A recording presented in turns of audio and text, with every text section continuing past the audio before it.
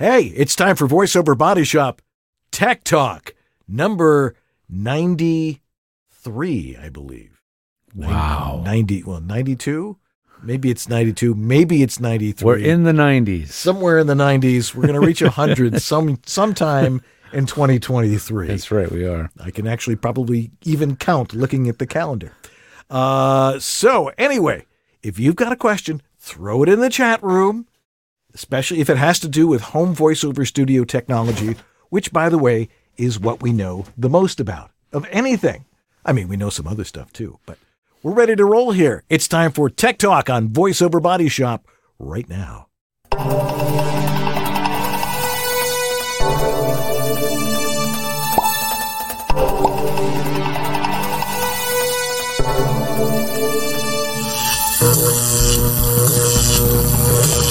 Tech Talk.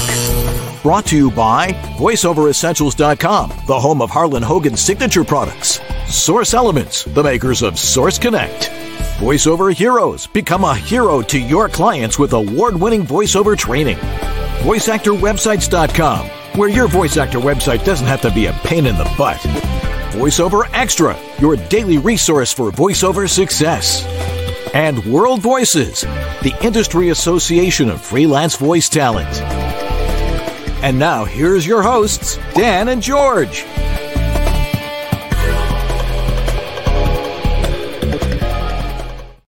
Well, hello there. I'm Dan Leonard. And I'm George Whittam. And this is VoiceOver Body Shop. or VOBS. Tech Talk. Tech Talk. Tech Talk. And we have to lead off, since this will be next week. It's like, put on your yarmulke. It's time to celebrate Hanukkah. So, yeah, absolutely. 8 crazy nights. So, you know. Which night is the craziest? Or are they all pretty much evenly crazy? First night's usually pretty crazy. Last night's the craziest. Gotcha. Because So it starts the most and ends candles, big. and it's like there's seven candles. The most melted wax. Right, and one in the middle. So, no, 8 candles. What am I talking about? 8 candles. I thought it was 9 and candles. No. Isn't it 4 and 4 and then a big one in the middle? And the big one in the middle. That's Okay. the shamus. That's the one that you used to light the other candles. That's because right. that one doesn't count. That's Got right. it. Got it. It's there. But anyway, happy Hanukkah to all of those who celebrate the Festival of Lights. Anyway, we're here because George and I know more about home voiceover studios than anybody else combined. Because we've been doing this for a long time. I mean, I know I've been teaching it for like 15 years. And, you know, as we like to say, you know, you teach best that which you need to learn most. Yeah. So Yeah. the more we teach, the more we learn. That's right. Absolutely. So there's really nothing new under the sun until somebody shows us something new. Did you see this new thing? And I go, no, you don't need that. You really don't need it at all. But that's what we do. We're here to help you get set up and maintain your home voiceover studios, because everybody's got to have one today. The pandemic made it mandatory, but it also is just important because you've got a lot of producers out there that are like, you know, it's cheaper to work with somebody in a home studio if their home studio is good, and again, if it sounds good, it is good. Right, that's right. You know, and more importantly, you have the paid version of Source Connect, which seems to be the one that most agents seem to be asking about. Yeah. And setting that up usually takes Mr. Whittam's help. Used to be, you know, their support has gotten really good. That's good. They have their own academy now. It's really they've stepped it up big time. That's good to hear. Yeah. But if you'd like help with your home voice studio, aside from watching this show, which you should all be doing anyway, you can get in touch with us individually. George and I have our own businesses, and we consult with each other about certain things. But, you know, we work on home voiceover studios. And if you'd like to work with George, who knows more about this stuff than anybody I know, aside from me, where do they go? You go right here. Oh, that makes it easy. For the podcast listeners, I'm referring to my T-shirt, GeorgeThe.tech. That is my home on the web Soon to have a new website. I know I listened to Dan teasing his new website for months and months. Now it's my turn. I mean, it's actually up. I've been teasing it. I'm still teasing it. Still teasing. Maybe January 1st we'll have the new website. But anyway, that's where we go for tech support. You can schedule sessions with me and actually a few others on our team, Tim Friedlander and Rich Green. Now you can schedule sessions with them automated through the website. Call for emergency support if you need it desperately, or just get a sound check, or as Dan likes to call them, my specimen collection cup. That's right. Over at homevoiceoverstudio.com. It's now on the top of the page. So when you come to homevoiceoverstudio.com, there it is. And for $25, I will give your audio thorough analysis. And I've been doing this a long time. It takes, 5-10 seconds to know what's going on in somebody's studio. It takes longer to type it than it does to hear it. That's for sure. That's true. But you know, there's nothing new under the sun that I haven't heard. I'm like, okay, all right, you sound like you're under a shelf. You, right. There's a loud hum in the background that is also at the same frequency of your voice. Your microphone's facing their own direction. And which happens. It's amazing. How many times do people say, hey, why does my audio sound so weird? Because you're talking into the wrong side. Sound really weird and boxy and yeah. Although, of course, the other one is you're talking through the mic on your laptop. Oh, boy. Well, that happens to the best of us, I'll tell you. But we'll recognize the sound of those problems within seconds and let you know what's happening. So. All righty. All right. Well, to start off this Hanukkah week Tech Talk number 92, I think it is actually 90. I could be wrong, but who's counting? We aren't. Wait, apparently not. Sue is, I think. She's like, oh, she's like, come on, you guys. Don't you listen to me? Okay. Anyway, it's time for George's Tech Update, and you got a pile of stuff, 92. I thank you very much. I just have to reflect a few minutes for the show, and it starts to flood in. Oh, God, yeah, there was that. And then, there was this. So as Dan and I like to do, we kind of like to reflect on the last week or two of tech that we've been dealing with. And so a few things have just come up that I thought I would share. So one, we've talked about a lot of the voiceover booths, those prefab booths that are out there, right? The usual suspects you've heard us mention: Studio Bricks, VocalBooth.com, Whisper Room, and Scott Peterson right here in LA, who's shipping his booth still. But there's this other company that's been around and still in business, just hasn't really been in the conversation, and that's GretschKen Booths, and they're still around. Yeah, the website looks like it was designed 20 years ago. I mean, it's very, very dated. But what they lack in slick websites, they make up for, I think, in a good product. And from my client that had one, the takeaway was, from what I was hearing, the acoustics were quite good. I didn't feel like I had to give them any notes about the acoustics, which is saying a lot, because a lot of these booths don't get the acoustics right out of the gate. So the downsides really were, let's keep going with the pros. The other pro, what he found, was their excellent service. Like when you buy a booth from them, they're clearly all made to order. And they really do an interview with you to make sure you're buying the right product. Do you really need double wall? Do you need enhancements of any kind? They really talk you through it over the phone. So again, instead of having a slick, really automated site, they kind of go old school. And if you like that kind of service, you're going to like dealing with them. The only cons that he mentioned really was the pieces that assemble the booth are very heavy. They're quite massive, larger than most other companies' booth segments. So that's one little gotcha. I think similar in the way to the vocalbooth.com. The sections are very massive, so be ready for that. And he has to turn off the ventilation when he's recording. So maybe a small modification with the fan, maybe having a variable speed, you would be able to leave it on. But he did find that to be the only issue. So anyway, just another brand to check out when you're doing your research. Don't skip GretschKen. Now, today I was at a studio where as much was spent on dealing with and trying to make sure we eliminate the noise from his heating cooling system from the source. Well, it never really panned out that way. And it's still disruptive enough in some scenarios where a client, a really, really picky one, like a video game producer, will say your noise floor is too high, which is really frustrating because acoustically it sounds incredible. Well, fortunately for him, he happens to be using a Universal Audio Apollo. And we all know how I feel about the Apollos, right? Overly complicated, expensive, customer support lacking, et cetera, et cetera. However, there's a killer tool, and that's called C-Suite CVox.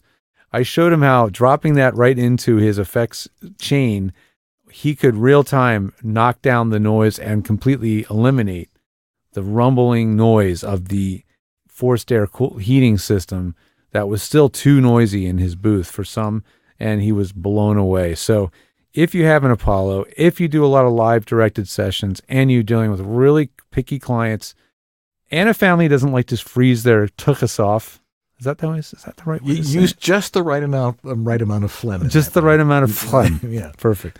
Who doesn't want to, maybe the C-Suite will save your butt.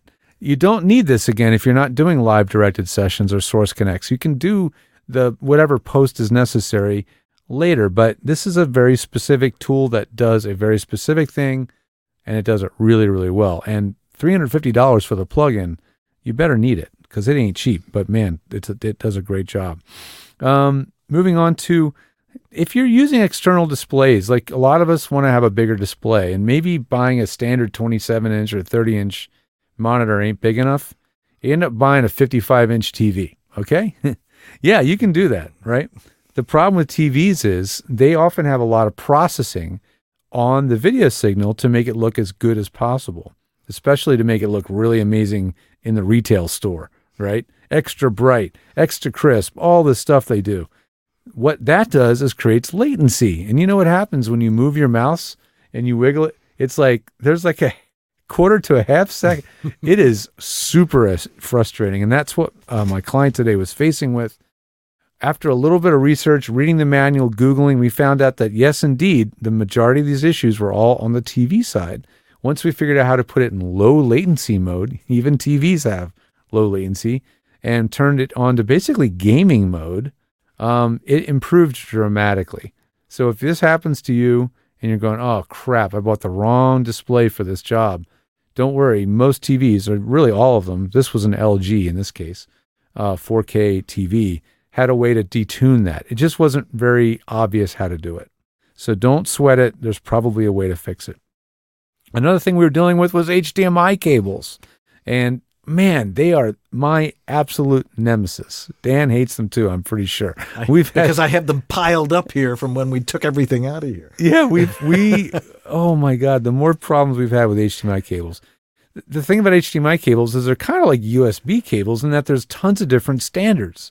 You know, with USB, there was 1, 1.2, 2, 3, 3.1, and yes, now 4. There's all these different standards. Well, HDMI is similar. There's probably even more versions of HDMI cables available. So it is mind-numbing and frustrating. And what you pay for the cable is not necessarily going to tell you whether it's the best cable, has the right standards. So what's the rule of thumb here, really?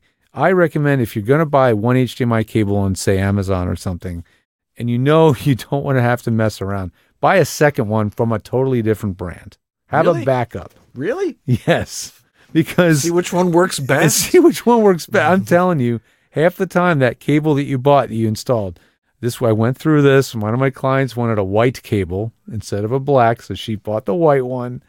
We plugged it in, ran it through the conduit, through the wall, into the booth, and guess what? It didn't work. I was so frustrated. So I had to come back again, and that time I had to buy her a couple extra brands of cables. And that time, the first one I tried worked. So save yourself time. HDMI cables on Monoprice and Amazon are cheap. Have a spare because there's so many standards. I would look for HDMI 2.0 cables at this point. Those are probably one of the most common ones or most current ones. And again, unless it's a really long cable, do not spend more than $20 to $25 for an HDMI cable. They can be very grossly overpriced. Lastly, this is just a cautionary tale. If you use your iPad or your iPhone for pro audio sort of use cases, this goes right in there with the rule of thumb of not allowing your system to auto update. I was stung this week when my iPad that I used on my workstation that I used to control my interface is the Presonus that I used, Presonus Revelator. It updated its software, the UC Control software. No problem, right? Except it said you must update the firmware on your hardware for it to continue working. So that one software updating caused a cascade effect. So now I had to upgrade the firmware on my hardware, which was, I'm telling you, the last thing I wanted to do. Okay.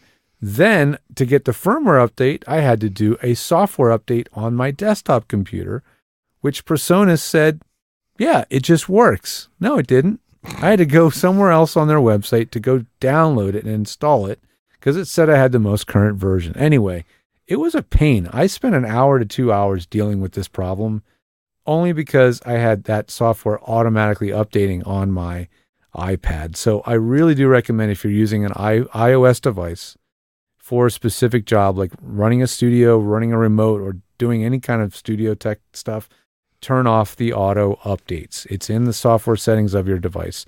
Just turn them off and it will save you a lot of frustration when that auto update happens and causes just random BS to frustrate you and keep you from working. So those are my rule on that one. Yeah, I've noticed there are a lot of programs that are not catching up to Ventura.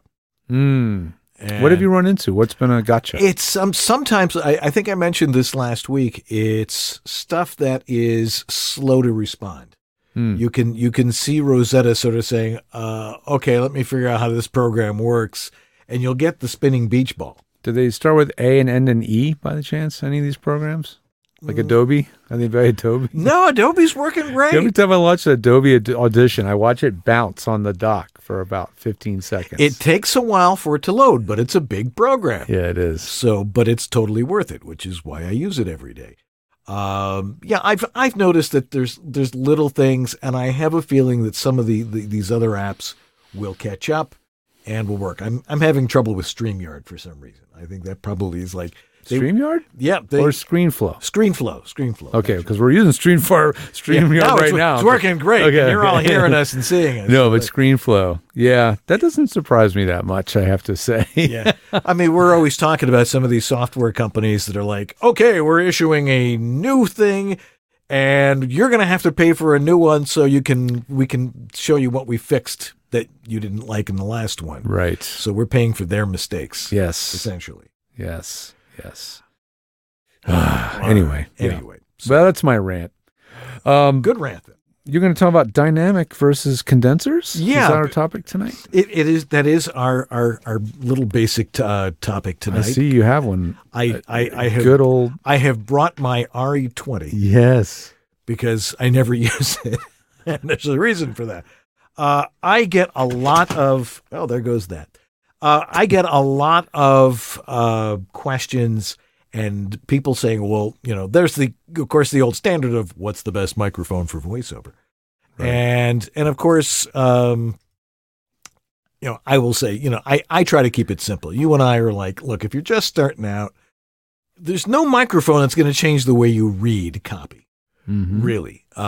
Any good studio condenser microphone will work great. For example, I finally got to use the Mojave tonight that we were talking about a couple weeks ago. MA50. How do I sound on this? I mean, there's no processing on this. It's just me and my microphone. Fantastic. Yeah, it's a great sounding microphone. But it's also a great sounding microphone being used by a great sounding voice in a great location, doesn't hurt. Yeah. In a well treated room with great acoustics. All of the important elements are in this room. Right, which is the most important stuff. A lot of why it sounds so good. Right. I mean, if you have a great microphone in a bathroom, it's not going to sound so great. Right. I once did this video. I never really put it out there, where I was singing something from Barbara of Seville in the shower. Yeah. To a show. This is what it sounds like, and my wife is like, "No, you're not putting that out there and showing off your hairy chest and all that stuff." But why is there a lot of people are going to dynamic mics these days? Yeah. Mostly the popular one is the Shure SM7B. Right. And, if you're doing a podcast, it's okay. But if you're doing voiceover, there's a reason why some people would say, yeah, use a dynamic mic. What's the difference between the two? I can give you a quick, scientific explanation. A studio condenser mic is much more sensitive. You have to feed it with a 48-volt current. It charges this plate that's in the middle that you can actually see, this round thing, which is the diaphragm. And as the diaphragm vibrates with your voice, it changes the resistance in the line, and that's what's interpreted as your voice. And it's because it's charged with electrically, it's very, very sensitive. And you can hear me from this distance away without any trouble. But it will pick up everything else within an earshot of that microphone. So I brought the RE20 in, and whoa, crap. Do you have it plugged into a chain? I do have it plugged in. It's cool. Like right here. And can you? We'll just ignore what went on there.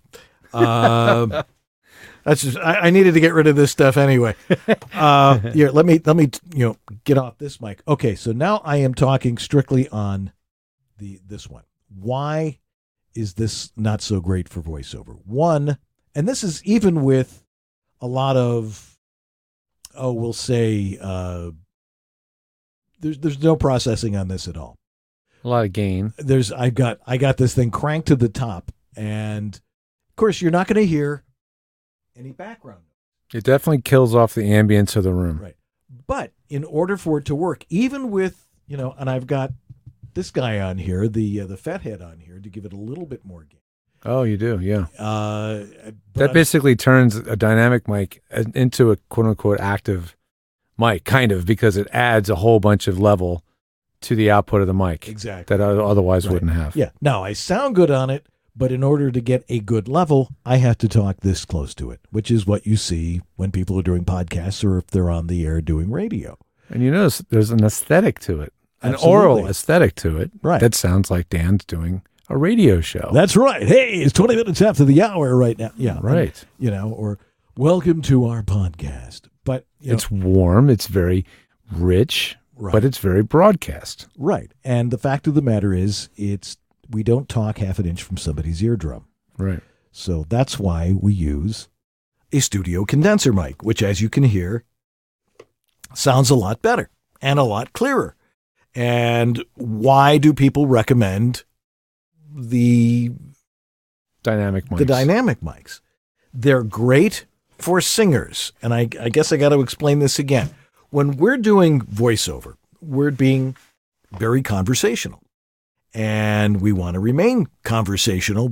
Unless we're like doing gaming or something along those lines where we have to get louder, we're just talking the way we do when we're just having a cup of coffee or sharing a beer or somebody with a good friend.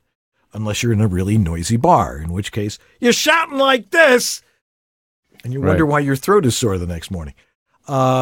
Which is why when you go to conferences, use your indoor voice. But using a condenser mic, it will pick you up clearly from a good distance, like from there, and you're going to hear me. This guy, you got to use really close up. And another reason dynamics are popular in podcasting and stuff is you can have 3 of them or 4 of them all in close proximity to each other. And you don't get a lot of bleed, cross-talk between all those mics, right? You do that with 4 condenser mics. One is going to hear the voices of others sitting near you. And yes, indeed, that does create a little bit of a phasey, hollow, echoey sort of sound. So that's another reason why you'll see dynamics much more commonly used in a podcast situation with multiple people sitting around. Absolutely. And but the reason that singers like mics like this is because they can take what we call a lot of high SPL. This guy was designed as a bass drum mic. I mean, and that's what Electro Voice was using it for, and what they were selling it as. It became popular in broadcast studios because it's. Why did it become popular in broadcast studios? Because the acoustics in a lot of studios are very bad, especially radio studios. And if you've listened to any podcast, you'll hear that most people are doing them in their living rooms, and it doesn't always work. So that's why they will use something like an RE20 or an SM7B.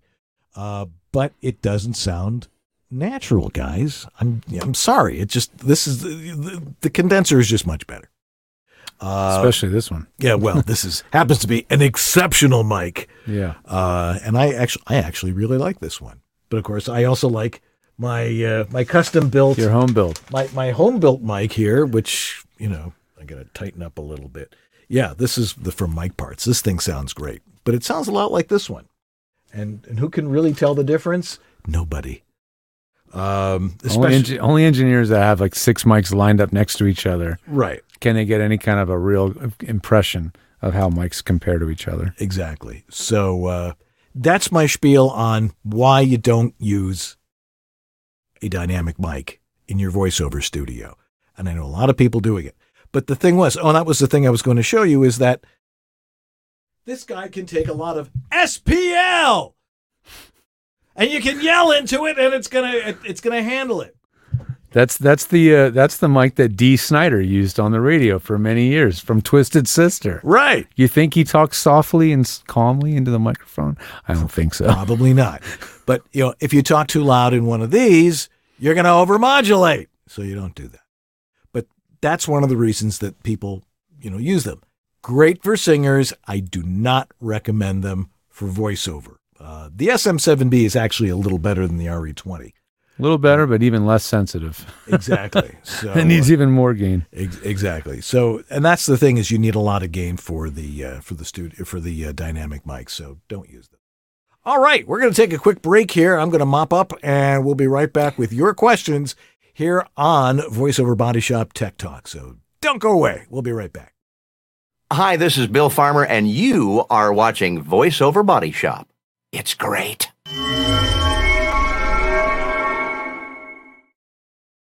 From VoiceOverEssentials.com, it's the relationship savior, the multicolor LED VO recording sign. Not just a stock on-the-air or recording sign, it's our exclusive VoiceOver recording sign. This brilliantly lit LED 20-color beacon tells everybody at home, which is currently everybody, hey, I'm auditioning, recording, podcasting, narrating, or broadcasting here, and a few moments of relative quiet would be very much appreciated. What's more, the wafer-thin remote control lets you choose a multitude of options, from color to brightness, flashing to fade in and out. You can even set up your own personal codes. Red means I'm recording, blue, playing back, green, it's a wrap. Plug in the 7-foot-long cord and hang it on a doorknob or wall hook using the included chain. Order yours now for just $69.95 from VoiceOverEssentials.com. And for easy giving for the voice talent in your family, get a VoiceOver Essentials gift card, too. Well, it's time, yes it is, to thank Source Elements for being a sponsor of our show, the creators of Source Connect, and other tools that are coming down the pipeline. I know their Source Nexus is something that Robert Marshall, one of our team over at George the Tech, who also is a co-founder of Source Elements. Source Nexus is something he personally is very excited and proud about, because now they have something called the Nexus Gateway that allows you to be like the audio traffic cop in your studio. With that system, you can really route audio between different applications very logically and sensibly. It's amazing because what it does is it creates drivers of your design.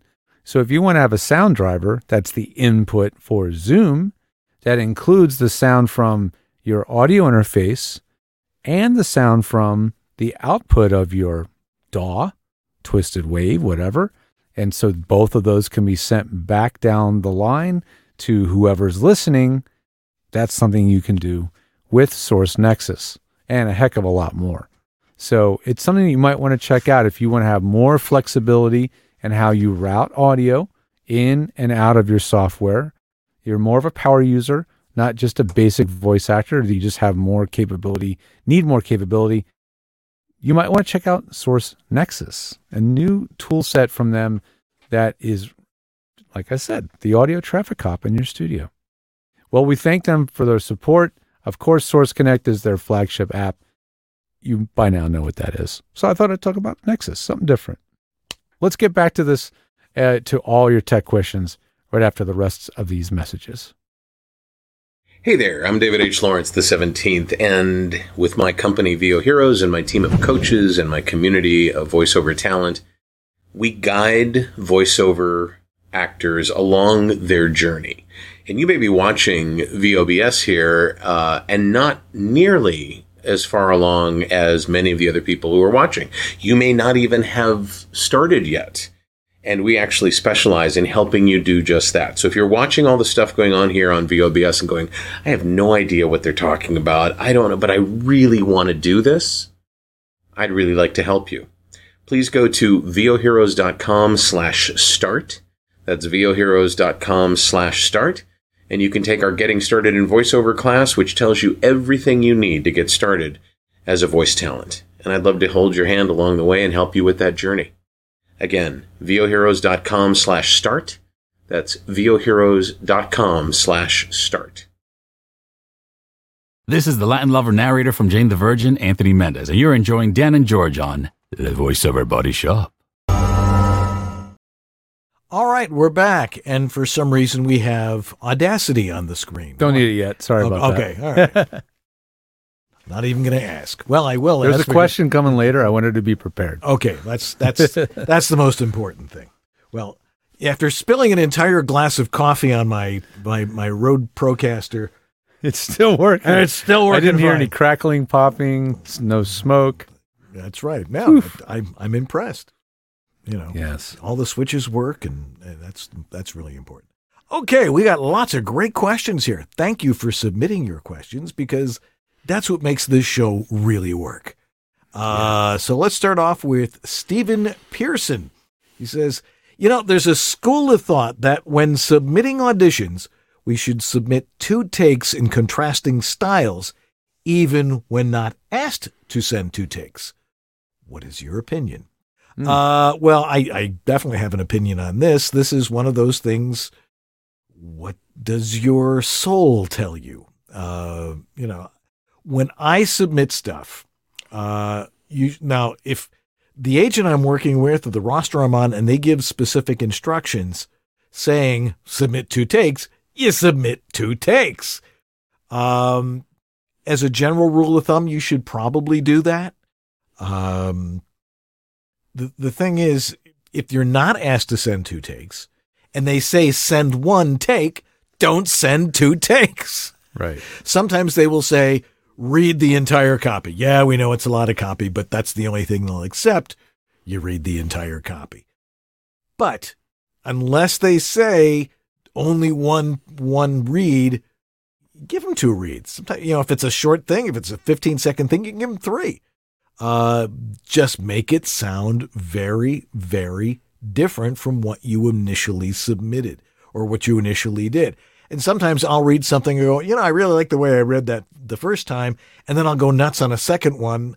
And then I'll listen to that and I go, I'm just going to take this and I'm going to switch them around and I'm going to make that my lead take. Yeah. And because what they're listening for in any audition is how are you going to do it differently from everybody else? Because everybody else is going to do it the same way. Because they haven't been trained properly and they're getting 100 auditions. Just come out and do it differently. Not necessarily using a different voice, but, how your cadence is and anything that you can do to change it up as long as it fits within the scope of what it is they're looking for. Yeah. So, do a normal read the way everybody else would or the way you normally would, and then do it differently. And maybe you'll find that by doing it differently somehow, even if it's just weird, just throw it in there, because sometimes it's not how you do it. It's the mere fact that you did it differently that's going to catch somebody's attention. And they're going to go, well, they may not be right for this spot, but I really like the way they changed that or that they came up with a different way of doing that. And they'll remember you. And when another thing comes up, you'll be tops on their list. Mm-hmm. So, yeah, always do 2 unless they say only 1. I mean, come on, that's just magical. You got the Rob Rader question. I was going to tag on to that too. Oh, please do. Dan, I've also heard of certain people, they might send the same read, but they might say it in one dry and then one with some processing on it. Yeah, and That has nothing to do with the acting. That's just another way of sending two takes. Yeah. Do you feel like there's any value in doing that? I don't know. I have been submitting stuff, just full modulation with what I'm using here, and that's what people want to hear. Yeah. There are going to be people who are, oh, no, you got to use compression. You got to use this. You got to use that. You got to do that. I'm like, I don't know. They're going to hire me because I read it better than somebody else. Yeah. And that's generally the bottom line. Mm-hmm. And, if you're trying to show off what a great producer you are, or that you understand all that software and all that processing, they don't care. Yeah. The people I know that have done that, we're doing very specific kind of things like radio production, where Right. production was expected to be part of the puzzle, Rob Ryder on YouTube says, have you heard the new beta Adobe podcast, which I happen to know is podcast.adobe.com.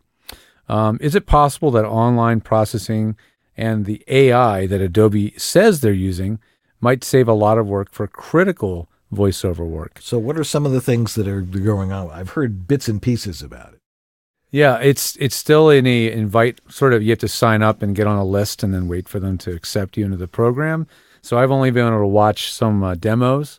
But the bottom line is the AI processing that I've heard in a lot of different contexts is usually pretty noticeable. It's not going to fool you into thinking you're hearing raw audio, right? So it's not very transparent. I have been playing with some newer processing tools that do have the capability of giving a very transparent end result sound, such as Waves Clarity VX.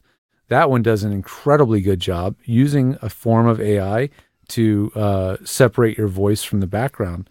And when used correctly is extremely transparent. But I would never rely on, so far from what I've heard, I would not rely on Adobe's AI engine for sound fixing on anything critical at all. Podcasting, fine, no problem. But not things where the audio is expected to sound studio quality pristine. I have to say, I've really never been impressed with Adobe's take on a lot of different types of processing, especially if you look at their presets.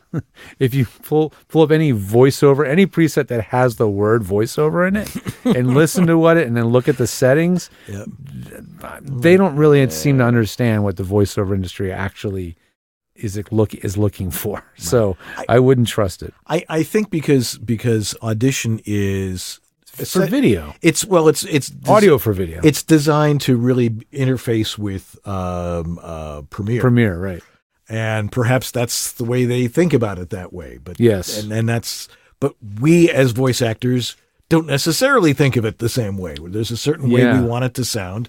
And I use the presets all the time. If there's something I want to fix. And it's generally because you hear the result and whether that preset's appropriate. Right. You're not blindly applying it because it has the word voiceover in the preset. But here's the thing.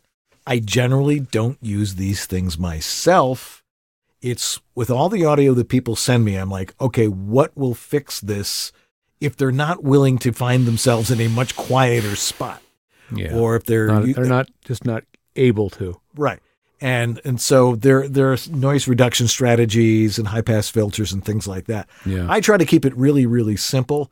And sometimes, now some of the noise reduction things that I have found, if the noise floor is not that bad and it's at frequencies that are not, harmonic with your voice, they work okay.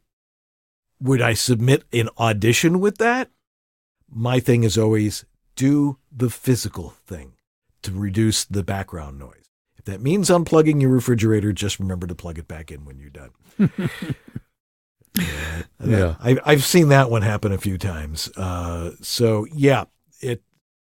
would tend to agree that, you have to know what it's supposed to sound like, whistle, and try not to satisfy your own ears and let somebody who knows exactly what it's supposed to sound like listen and give you that background on how to get it sounding right, which is something that Mr. Whittam and I both do. Mm-hmm. All righty. Ann Grist asks, overachieving voice actor question. Okay. George, what mic boom is visible in your live video? Well, that's my... Like this shot right here? That one there. That's just your standard Banjo Emporium Mic stand? mic stand, yeah. Yeah, it's an on-stage mic stand. And the mic on the end of it is the good old Harlan Hogan VO1A that's been in our studio from the get-go from Harlan. Yeah, really. That's all it is. It's just, maybe it looks funny because it's sideways. Yeah. For on camera, I didn't want it to be too conspicuous, so I just turned it sideways. But yeah, that's all it is. All right. And now I'm back in the frame, which is... See, that actually worked pretty well. How do you like that? Yeah, no, and it's... By the way, an important thing when you're dealing with a boom microphone stand... Now, a lot of people buy the real cheap one that's a tripod. And if you've got a small booth, like a PVC booth and some and blankets and stuff like that, you're going to trip over that. And you're going to kick the mic stand and stuff, unless your booth is placed in a good spot where you can really push it out and get it out of the way. I always use a round metal stage stand for it because... One, you're not going to trip over it. And two, you can take a sack of rocks and put it on there and it'll balance it out anyway. So it's working here because it's leaning against a table. Right. Right? Because I have my boom arm way extended out. So it would fall over without weight, but it is resting against a table. Yeah. Interesting to note how George and I have our mics in different positions, but literally we don't because we're both addressing it the same way. He's got his sideways because he likes to do it sideways. And I like having it like this. Now there's a great commercial for a memory product that starts with a P that I won't mention because it's expensive and it makes your brain kind of weird. But this guy in Chicago who says, I'm a writer and I'm a producer, and he's in the studio doing voiceover, and son of a gun, he's got the mic set right. It's upside down. This is the way it's supposed to be. And, the diaphragm in front of your eyes, the top of the mic at the bridge of your nose, and you talk underneath it. In George's situation, he is talking in the same place, only it's sideways. You have to realize that the pickup pattern on a microphone like this is a hemisphere, not a flat plane. Right. And so I can talk to it this way, I can talk to it that way, I can talk to it that way. I can literally talk to the middle of the microphone. I just don't want to address the diaphragm straight on because you get plosives. Although this one, this thing is actually quite nice. I like this. It is quite good. Yeah. Yeah. So do I have to send it back to Mojave? I don't think so. I think we get to keep this one. Oh, okay, good. Yeah. I like this one. All righty. Well, let's see. What's next on here? What happened to the question that was just there? I don't know. It's gone. All right. Did I do that? Well, okay. Well, Max Goldberg asks, what does he ask? What's the best shock mount for a 416? Knowing that this question was coming up, I happened to grab a visual aid. These are great. I mean, it's the same that you would use. Who's that made by? This is made by, I don't know. It's made by Banjo Emporium, I think. It's kind of a generic one. Yeah. I can't even remember what this came with. Yeah. I like the Rycote ones. Yeah, I know they're kind of spendy. Yeah. You mean the ones that look like? Yes. Like this. Exactly like that one. Like this one. Yes. I love those because they do not have any rubber bands or elastics that will wear out. Ever. Cool. So I love those. That's called the Lyre. Lyre. For obvious reasons. Yes. Made by Rycote. Yeah. That's my preference. Yeah. I mean, you could use this with a 416. Oh, definitely. But I'm using it with this is the little video mic go-to. Yeah, the go-to mic, which is, by the way, a great mic for, While you're borrowing the Mojave, I might want to borrow your video mic go-to. Okay. Do some playing. That's a fair trade. As long as you don't need it. I Okay. You know, We'll talk later. Yeah, get that right. But one of these guys, you know, will work great with it. You want to have something gives it a little bit of suspension. And, you know, I've got this one. I've got another one that I use in my booth. That's just, you know, as long as it's strung up and it's suspended, that's really the best thing. Mm-hmm. Yep. All righty. Grace Newton's question. Uh-oh. Go. I ran Ventura update from my MacBook Air 1 because she listens to the show all the time and we tell her not to. And Audacity wouldn't work, so I had to install the newest version of Audacity. I can't find the time shift tool anywhere on the new version. Did they remove it? No, they just renamed it. And now I know that. And now we'll show you Audacity. They renamed it, and oops, sorry. See, Sue was on it, and I was on it, and we doubled it. The version of, let's go back to Audacity. So here's the thing: if you're on Mac, this is one of the best things ever. People never think to do this. If you click on the word "help" and type "search" under the search and the name of the thing you're looking for, it'll show in the menu bars where that tool is. Right? You just mouse down, and it instantly takes you to where that tool is. But in this case, it didn't help because they changed the name of the feature. It's no longer got the name time in it. So what did I do next? Well, then I went into the effect menu, started looking down and looked for anything that has to do with speed or tempo. And sure enough, there is actually a change speed and a change tempo plugin from Audacity. I don't know the differences between the two. I don't know where you'd use one over the other, but that's very much likely where the time tool that you were looking for is located now. So hopefully that works for you. Yeah, it's probably in you know, one of the things that they really did change the interface on Audacity. Yeah, it's had quite a few changes done to it. Can you guys still see it? Yeah. If I go back here, effects, change. Yeah, we're not seeing it on there. Wait a minute. Oh, did it freeze? No, it's not that it's that. It doesn't show the drop down. It's not showing the drop down. So you don't see the change speed window right now. That's floating in front, do you? For those listening to the podcast, yeah, it's there. Exactly. So I have a change speed window available, and that has the speed multiplier and the percent change. So that is definitely going to change the speed of the audio. The question is, it's going to change speed, including pitch. So that's not going to be the one you would want. So the other tool in here is called change tempo.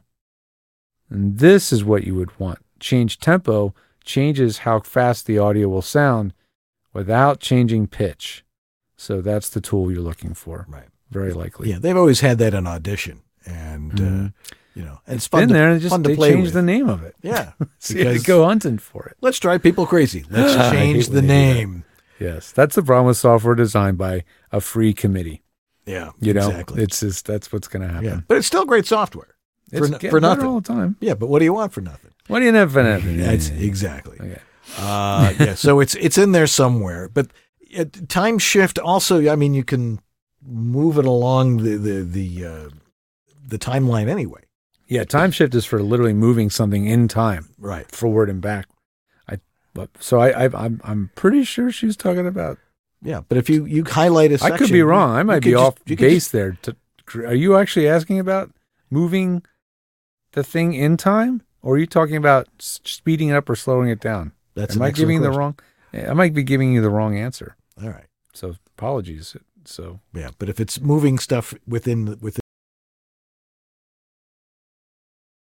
that looked like did it look like a hand? Yes. Yeah. In order to get a tool like that anymore, you have to, you have to use, thanks for mentioning this, you have to use multi-tool. Right. Yeah, for whatever reason, the dedicated time shift tool is gone. If you choose multi-tool and then put the mouse on the name at the top of the clip, now you can do the time shift. So that's the time shift we're talking about, right. Not tempo. Right. Got it. All right. There you go. There you go.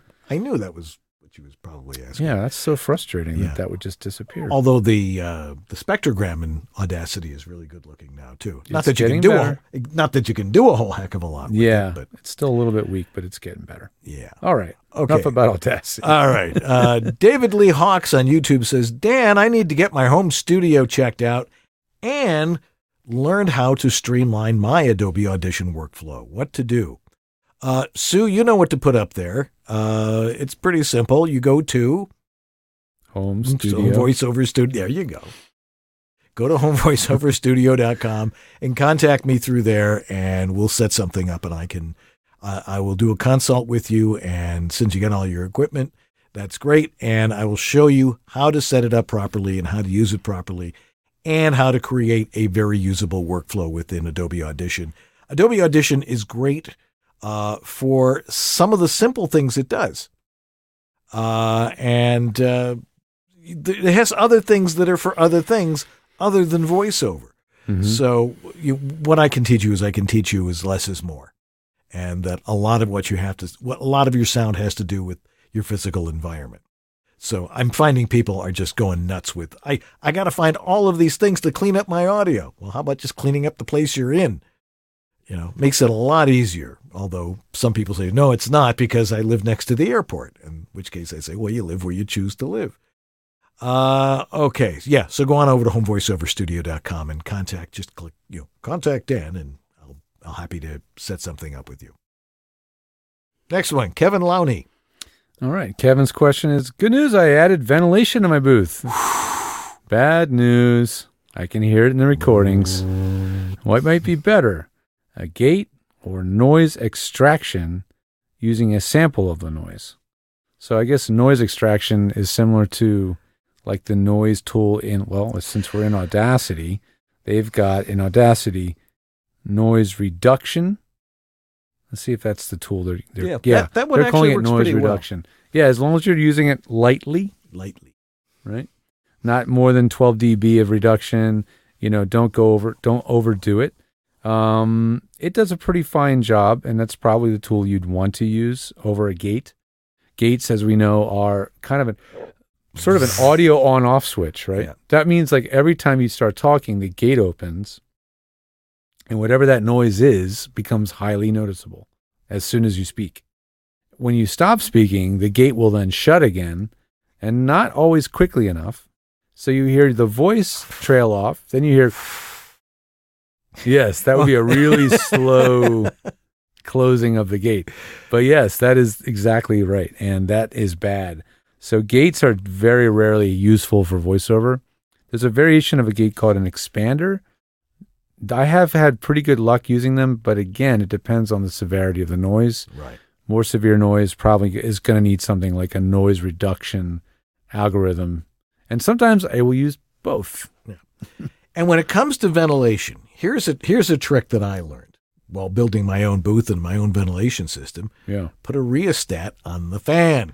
Slow down. Slow the fan down. Look, as long as you replace the air in a booth every 2 or 3 minutes or so, you're not gonna be smothered by carbon dioxide. No. And it will keep it cool. It does not have to be at full speed. So if you can change the speed of the fan, and you can do it, you can get a rheostat that'll, if it's a 120 volt fan, you can slow it down and listen to the point where it's not making that noise. And most of that noise is not coming from the fan. It's coming from the air movement within the ducts. And so that's Turbulence. Yeah, exactly. And that's what you want. And that's one of the things you want to prevent. And that's, what a DAW box is for, where it diffuses the sound and reduces it. But if you can play with the speed of the fan, that can make a big difference. Oh boy, as well. that is so crucial. Yeah. Just check on the motor your fan uses and make sure you can find a speed controller that works with it. DC motors are by far the easiest to control the speed of without any difficulty. So you might need to do a little research. Yeah. Let's see. David Lee Hawk says, George, are you not a fan of the Declicker and Audition as well? I didn't say I was not a fan of Audition's plugins. I said I was not a fan of Audition's presets. That's different. Yeah. The plugins in Audition are really good. And I've managed, even though the clicker tool is not by any means new, I don't think they've made any improvements or changes to it in many years. It still does seem to help a lot of the time without causing any real bad artifacts.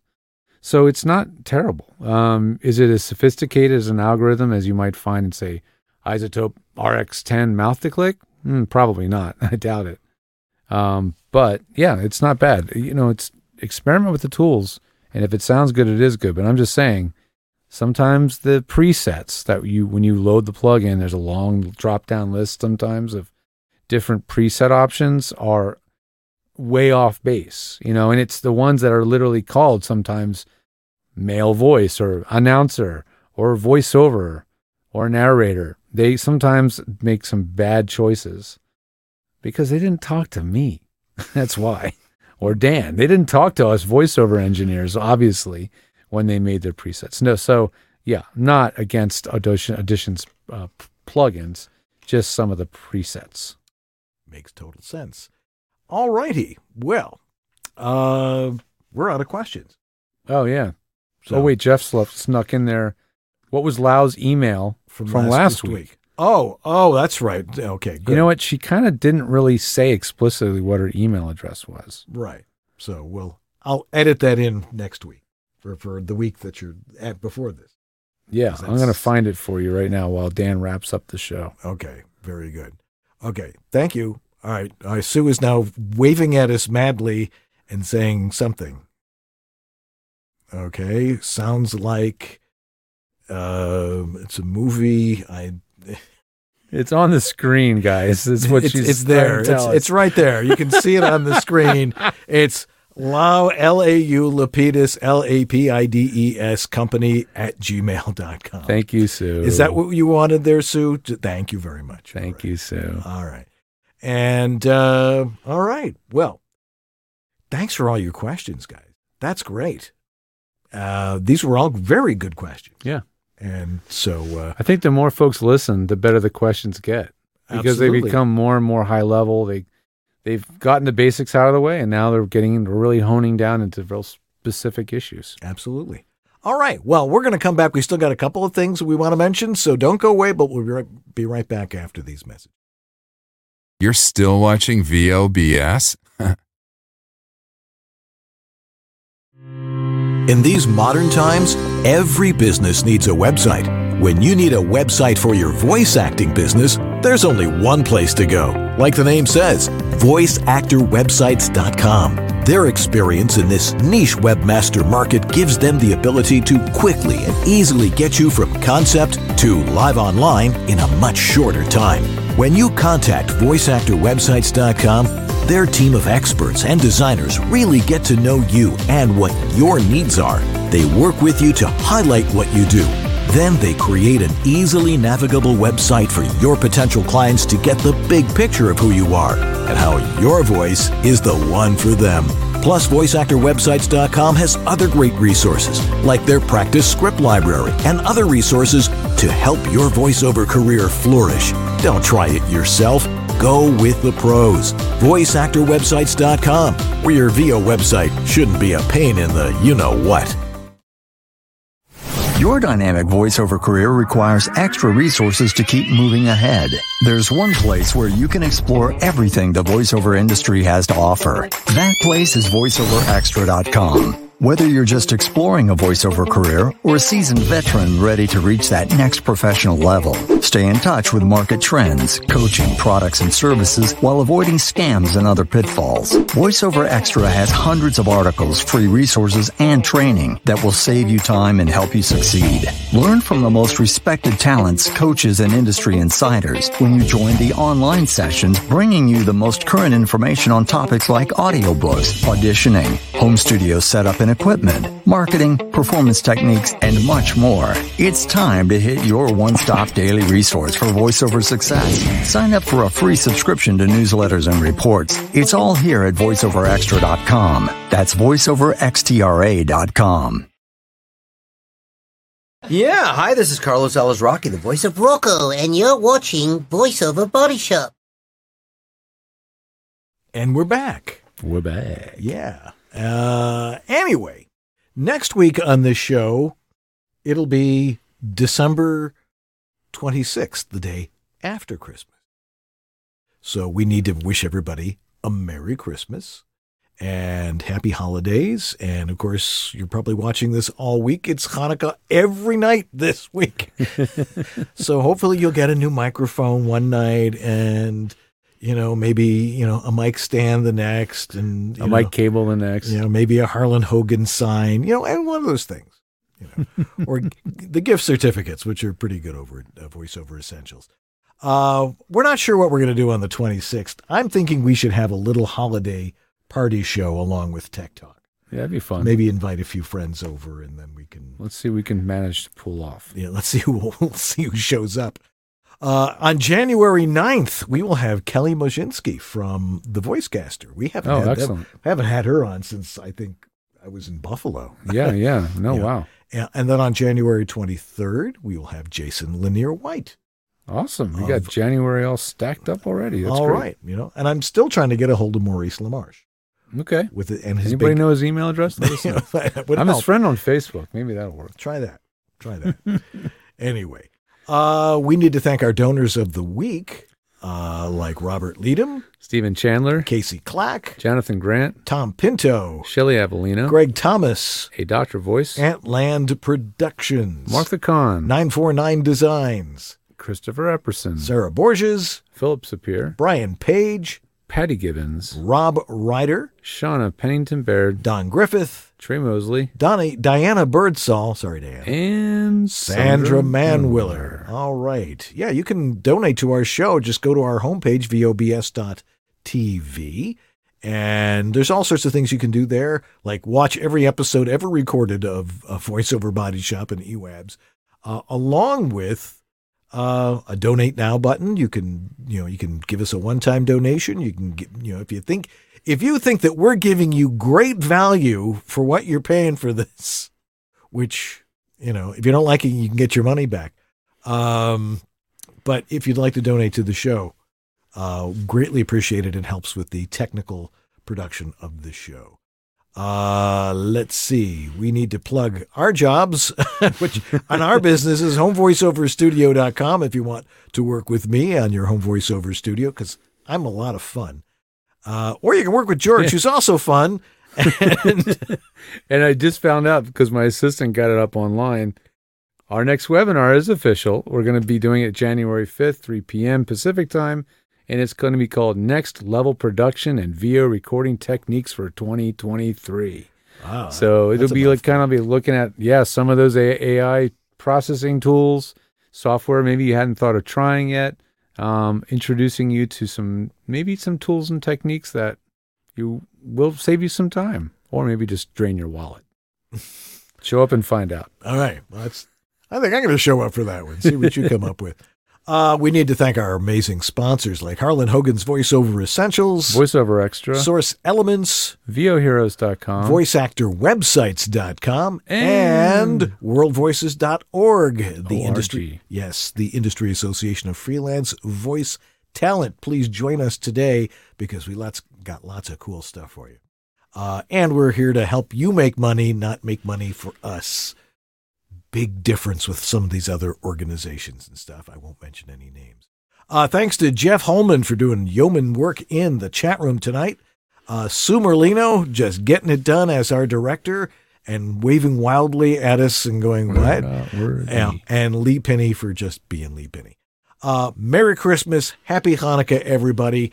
We'll see you back here on the 26th.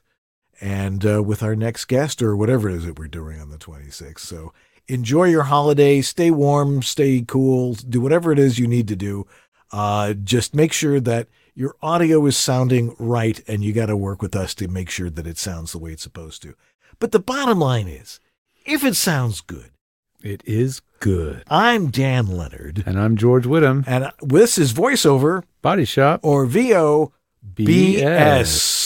Tech Talk. Tech Talk. Tech Talk. Tech Talk. Tech Talk. Tech Talk. Tech Talk. Have a great week, everybody, and enjoy the holidays. Cheers.